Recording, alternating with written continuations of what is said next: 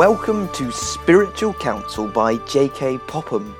Today is the last episode in this series, and we are going all the way back to May 1925.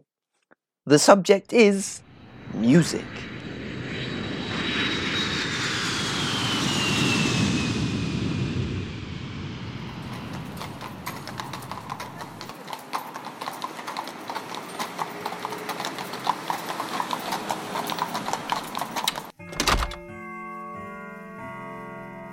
My dear young friends, there is no more wrong in listening to classical music or to a good speech than in reading the latter in your morning paper, or hearing a son or daughter play Beethoven or a favourite classical author in the evening. What is music?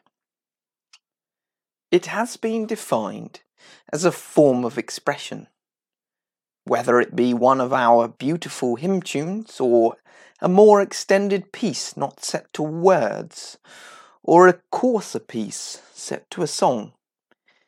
It is music, a form of expression, nothing more, nothing less in itself.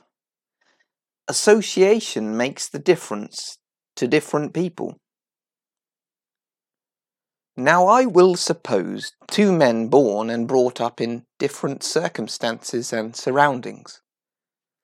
One of them is born in a godly family. He is taken to chapel by his godly parents.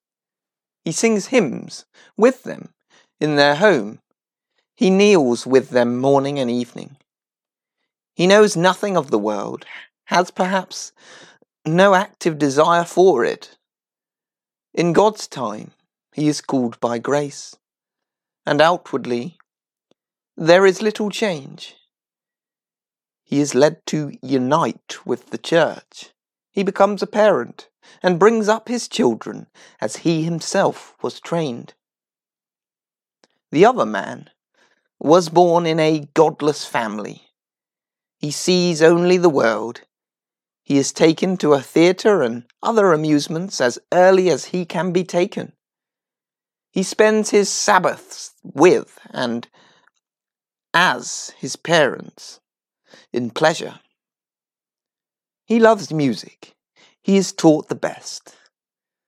In the divinely appointed time, invincible grace lays hold of him. The washing of regeneration and renewing of the Holy Ghost. The necessary separation from his family and companions is painful and brings persecution. He is a stranger in the earth, knowing no godly people. By a chain of singular providences, he is led to the strict Baptists, and finds a spiritual home among them. He becomes a parent, and his children attend his chapel with him.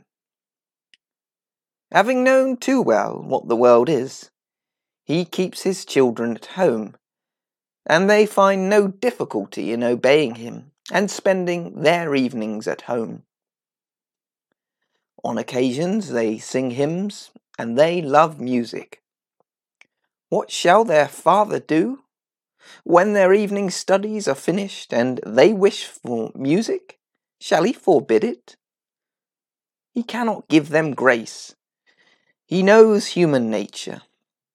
Shall he forbid them a healthy recreation and pleasure, and so drive them from their home to seek pleasure in society, and things he could not permit in his home? He feels that his proper course is to indulge their wish, stipulating that only the best composers shall be played. Is this godly parent guilty of worldliness?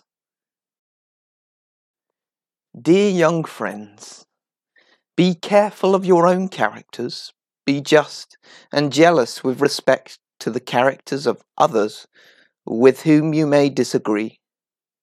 Endeavour not to read into words a meaning which they will not bear when properly read and interpreted, or you may provoke the Lord. Remember, that a just weight and balance are his delight. God bless, guide, teach, and save you. Your affectionate friend, J.K. Popham. Brighton, May 1925.